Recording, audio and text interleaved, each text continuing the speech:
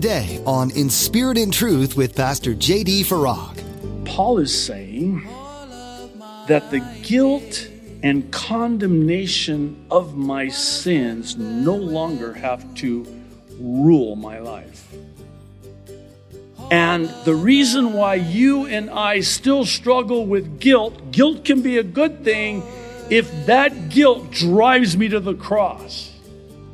When guilt is not a good thing is when Satan builds this infrastructure of guilt and condemnation to keep you from Christ. You're listening to In Spirit and Truth, the radio ministry of Pastor J.D. Farag of Calvary Chapel, Kaneohe. Pastor J.D. is currently teaching through the book of Hebrews. Shame and guilt can be healthy emotions that push us towards better decisions. But today, Pastor J.D. reminds us how dangerous they can be once we're saved in Christ. If Jesus forgets our sins, why should we hang on to them? They've been paid for, so there's no reason to wallow in the shame anymore. Now, be sure to stay with us after today's message to hear how you can get your own copy of today's broadcast. Subscribe to the In Spirit and Truth podcast or download the In Spirit and Truth iPhone or Android mobile app. But for now, here's Pastor J.D. in the book of Hebrews chapter 10 with today's edition of In Spirit and Truth. Thou shalt not commit adultery because it will destroy your relationship and it will never be the same for the rest of your life. Thou shalt not commit murder. Why? Because you will be haunted and hunted for the rest of your life. Thou shalt not covet. Why? Because, again, it will eat you from the inside out. Covetousness is insidious. Every single one of the commandments. It's a loving Heavenly Father saying, don't do that because it's bad for you. And Father knows best. And I love you and I want what's best for you, and I'm trying to protect you and direct you and even redirect you away from something that could be harmful to you and hurt you, because if you hurt, I hurt. You know how it is for parents and grandparents, right? I mean, it's been said, this is really interesting. A parent is never happier than their saddest child. Think about that. Man, my son, my daughter is struggling or hurting. You're killing me. It kills me. Can't stand it. When our children were infants, they would cry a lot at night. I still don't think we've slept. It's been 23 years now, but... And this is back when there was this teaching going around, let them cry it out. I'm like, whoa, let them cry it out? What if something's wrong? They're crying for a reason. No, let them cry it out. And don't bring them into the bed with you. Let them stay in the crap. Shut the door. Turn off the baby monitor. Well, my wife and I decided, you know what? We need to get some sleep, so let's try it. You know how long I lasted? I'm talking about me now. Yeah. Maybe 2 minutes. It might have been more like a minute and a half. My son's wailing in there. I'm like, what's wrong? Everything okay? Come on. Okay. It's okay. It's okay. Here, honey, nurse him.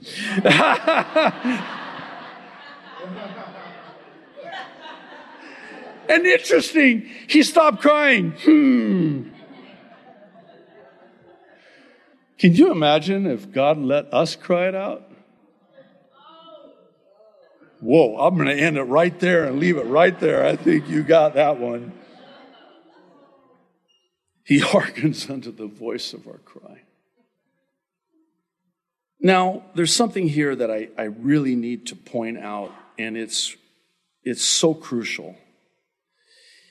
It's not just that we've been forgiven of our sin and cleansed from unrighteousness.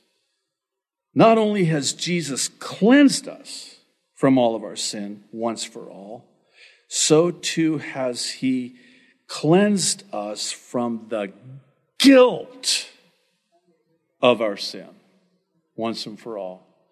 We need to delineate between sin and the guilt of sin. Romans 8:1 says, therefore there is now no condemnation, no guilt for those who are in Christ Jesus. In Romans 6, verse 14, the Apostle Paul is writing, and this is one of those verses in the Bible that at first read, you could read it and go, oh yeah, praise the Lord, I'm under grace, not the law. But notice what he says, for sin shall not have dominion over you, for you are not under law, but under grace. Now again, at first read, it's like, wait. Sin shall not master me or have dominion over me? Wait, I still sin. Is this saying I can be sinless? No. Okay, if it's not that, then does it mean that the temptation to sin no longer has dominion over me? No, because if that were the case, then Jesus, who was tempted in every way that we were and are, then he would have sin. If it's a sin to be tempted, it's not a sin to be tempted. James says that you sin when you're tempted and you give in to the temptation. Then you sin. Oh my goodness. If it were a sin to be tempted,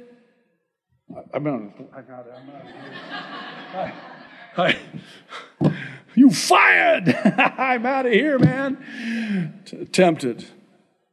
And so are you too. You're sinning right now. So if the temptation to sin is sin, what hope do I have? Nah, it can't be that either. Okay then, pray tell, what is it? It's not sin, otherwise we'd be sinless. It's not the temptation to sin, otherwise Jesus would have sinned. It's the guilt of sin. So let's reread this now. For the guilt of sin, the condemnation from sin, shall no longer dominate you, master you, have dominion over you. You need no longer allow the guilt and condemnation of sin to be over you because you're under grace. And that sin, once and for all, has been paid for. Okay. Why is it then that I struggle so much with the guilt of sin? Paul is saying that the guilt and condemnation of my sins no longer have to rule my life. And the reason why you and I still struggle with guilt can be a good thing if that guilt drives me to the cross. When guilt is not a good thing is when Satan builds this infrastructure of guilt and condemnation to keep you from Christ. That is his sole goal when you and I get saved. See, prior to getting saved, his sole goal is to keep you from getting saved. And then you go and you get saved. He's like, we lost another one. Regroup, emergency meeting. JD got saved. What are we going to do? And here's all the demons of hell. Well, he can't be unsaved, so we're going to have to change our strategy here. He's come to Christ. Let's distance him from Christ. Let's create something, build something, do something to keep him from the one who forgives him and cleanses him. And as long as we can keep him from the cross, we got him. Because then he's living under that guilt. And that's where we want him to live. We don't want him to live under grace, where he's forgiven and there's no more guilt. Because see, as long as we can get him living in guilt, we can have a lot of fun with him. Especially him. Because under guilt, we can drive him to do all kinds of things. Because of guilt. And we can certainly keep him away from the Lord. Because that's what he wants to accomplish in our lives. He wants to distance us from Jesus Christ. Because as long as he can keep us away from the Lord, there's no forgiveness. keeps us from the cross. No forgiveness. And this is exactly what Satan doesn't want me to know. And here's why. He wants me to think that I'll be controlled by the guilt of sin, so I will fall into sin. See, he wants me to keep sinning. And then he just keeps building upon the guilt, and then pretty soon, you're just being crushed. Puts another brick, another layer on the wall of guilt in my life. Then, when that happens, Satan is right there again to condemn me and deceive me and get me to hide my sin. Cover it up. And then when I cover up my sin, then that's when I keep my distance from the Lord, because I'm in hiding. I'm in hiding now.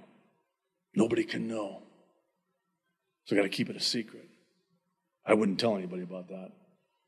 I sure wouldn't confess that. See, Satan knows that as soon as you bring it into the light, it's kind of like cockroaches. One thing about when we moved here to Hawaii, we don't have cockroaches where I came from. I've learned a lot about cockroaches, more than I really would like to know about cockroaches. I sure hope there aren't cockroaches in heaven. That's all I can say. But cockroaches are nocturnal, right? So they come out in darkness. So I wake up early on Sunday mornings, right about 3:30, sometimes 4 o'clock. I go into the kitchen, and all of these cockroaches are like having a party. No, I'm serious. You notice that? Not 2 o'clock in the afternoon, 4 a.m. in the morning. They're having a party. It's kind of like, oh, he's up, and they start running. I turn the light on, and they start scattering. That's what happens with us. Here's the darkness. And we're covered and hiding in the darkness. And Jesus is like, man, turn on the light, get rid of them buggers. I'm sorry. By the way, buggers is not good. I'm sorry. In some parts of the world, that's a bad word. I'm so sorry. Here, it's not, right? Tell me it's not. It's not. Okay. Forgive me. I'm forgiven.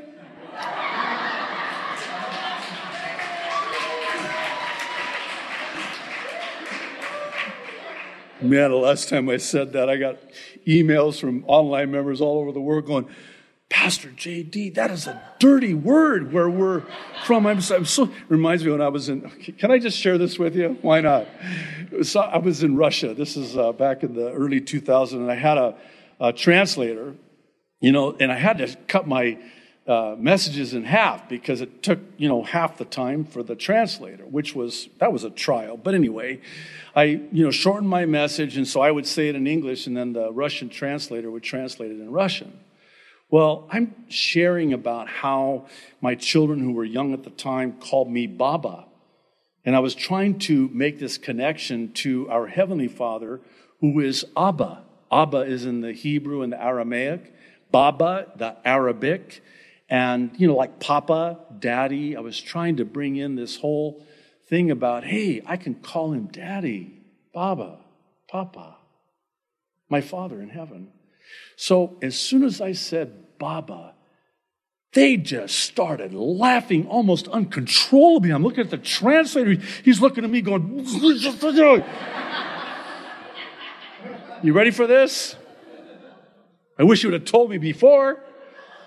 Baba in Russia is a homeless woman on the streets. I'm like, you can refer to our Heavenly Father as a homeless woman on the streets. Okay, let's come back to the sermon already in progress here. I'm sorry. I want to close with a quote from Roy Hession. He's with the Lord now. This comes from his book, Forgotten Factors. And this was many years ago. I want to say it was probably now about maybe 15, 20 years ago that I read this, and it just opened up Romans 6 to me and Hebrews concerning guilt. the domination of guilt in my life, which just causes me to sin even more. I mean, what's the point now? I've already blown it.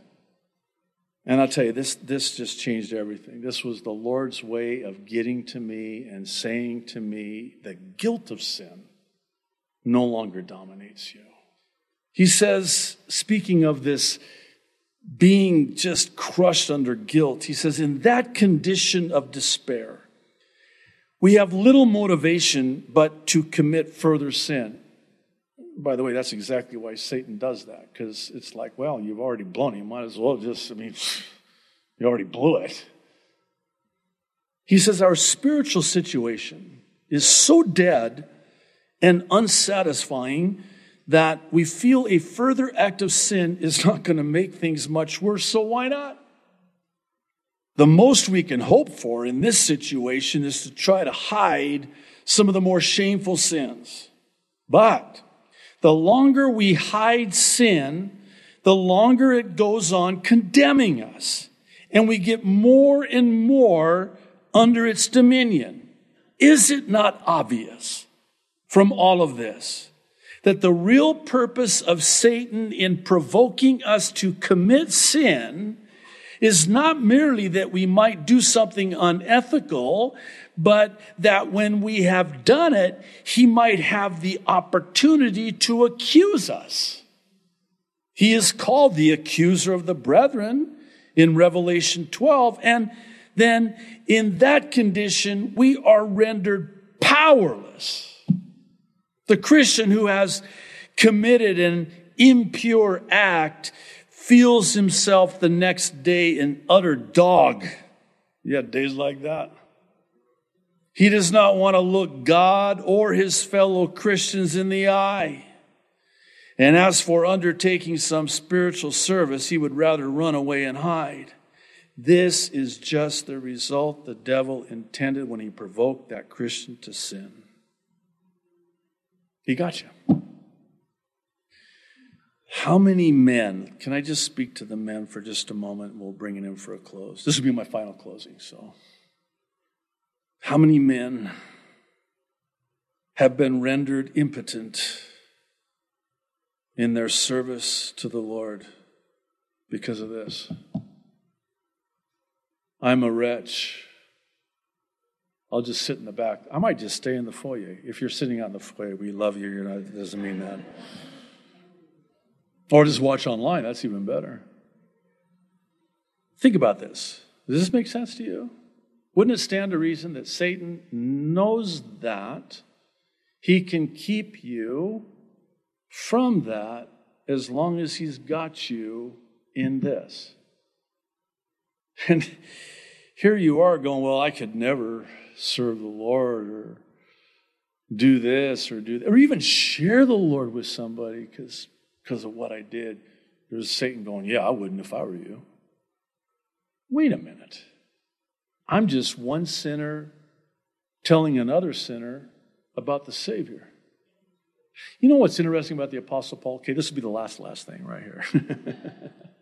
You know, the Apostle Paul, throughout the epistles, he starts off, he's the Apostle, Paul the Apostle by the Lord, And in the introduction of the letter, he'll introduce himself and, he'll say apostle. And then as you get towards the end of his life, it's not the Apostle Paul. He now refers to himself as, wait for it, chief of sinners. Paul, you? Yeah. Well then, what are you doing writing the epistles? Chief of sinners? Oh, you haven't heard. I've been forgiven and cleansed. And if there was ever a man that the enemy could, in fact, some believe this was the thorn in his flesh. It was the constant reminder from the enemy of all of those Christians that he had killed, thinking he was doing God a favor. Can you imagine what he lived with for the rest of his life? Man, Satan could have taken him out in a heartbeat, but he didn't. I mean, this guy had Christians killed, man. They heard Saul of Tarsus was coming. Man, they ran for in fact, even after he gets saved, here's Barnabas. He's going, hey, Saul of Tarsus got saved. It's a trap. It's a trick. Do not let him come in to our Bible study and prayer meeting. It's a trap, not him. No, he did. He got saved. Welcome him. He's a brother in Christ now. No. When you heard Saul of Tarsus was coming, you ran away because of what he would do. Now, can you imagine? It's just like the Lord, isn't it? Saves a sinner like that. And by the way, where do we get off on thinking that we were such a great deal, for the Lord? We talk about, I gave my life to the Lord. That's not the miracle. Here's the miracle. He accepted it. No, I'll let you think about that one. Now, I gave my life to the Lord. Well, did he take it? Yeah. I wouldn't have. Well, that's why you're not God. I mean, what is it about us that we always shed ourselves in the most favorable of light? I came to the Lord, and I never really did kind of things like you did. People share their testimonies. Man, I was like, whoa, wow, God had to save you, dude. And there's another guy that comes up. Yeah, I grew up in the church, and I gave my life to Christ at age 13, and I really never did any of those things. Oh, I'm not worthy. Right? I just want to say and pray. You're free, man. You're free. Whom the Son sets free is free indeed. Free, you're free.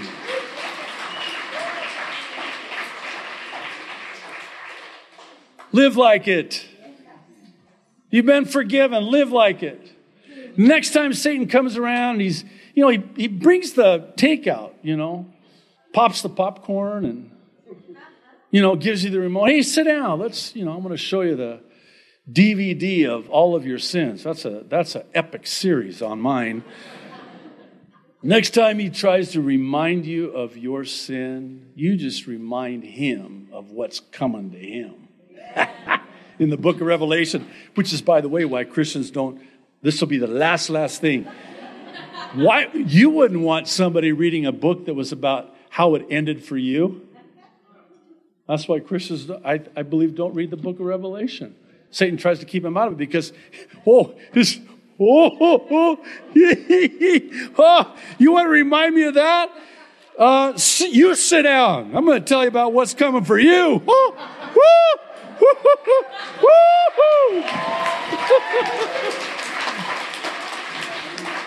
Okay, calm down. Let's pray. Father, thank you so much. Thank you for sending your only begotten Son.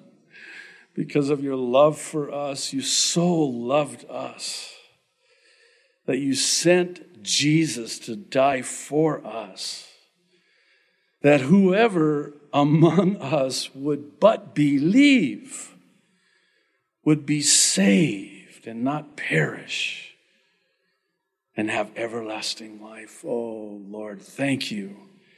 Thank you for forgiving us of our sins and cleansing us from the nagging guilt of our sins.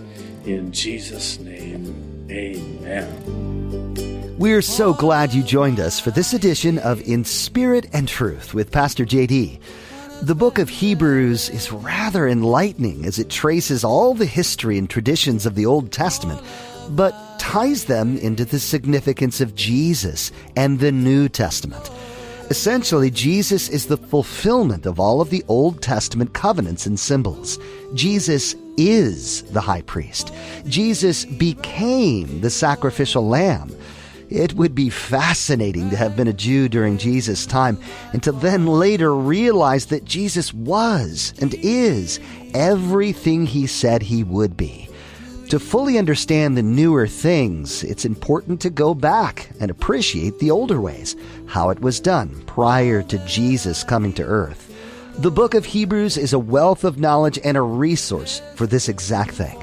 If you're just getting into this study and want to listen to other teachings from Hebrews, we invite you to go to calvarychapelkaneohe.com. You can find more messages there. If you're in the Kaneohe area, you're always welcome to join us on Sundays or Thursdays at Calvary Chapel, Kaneohe. We meet for a time of worship, fellowship, and in-depth Bible study with Pastor JD. You can find service times, directions, and more at our website, calvarychapelkaneohe.com. Until we meet again, we encourage you to dive deep into God's Word, looking for nuggets of wisdom and insights that God wants to teach you right in the book of Hebrews. As we look forward to next time, we trust that you've been encouraged by what you've heard today. Come back again for another edition of In Spirit and Truth.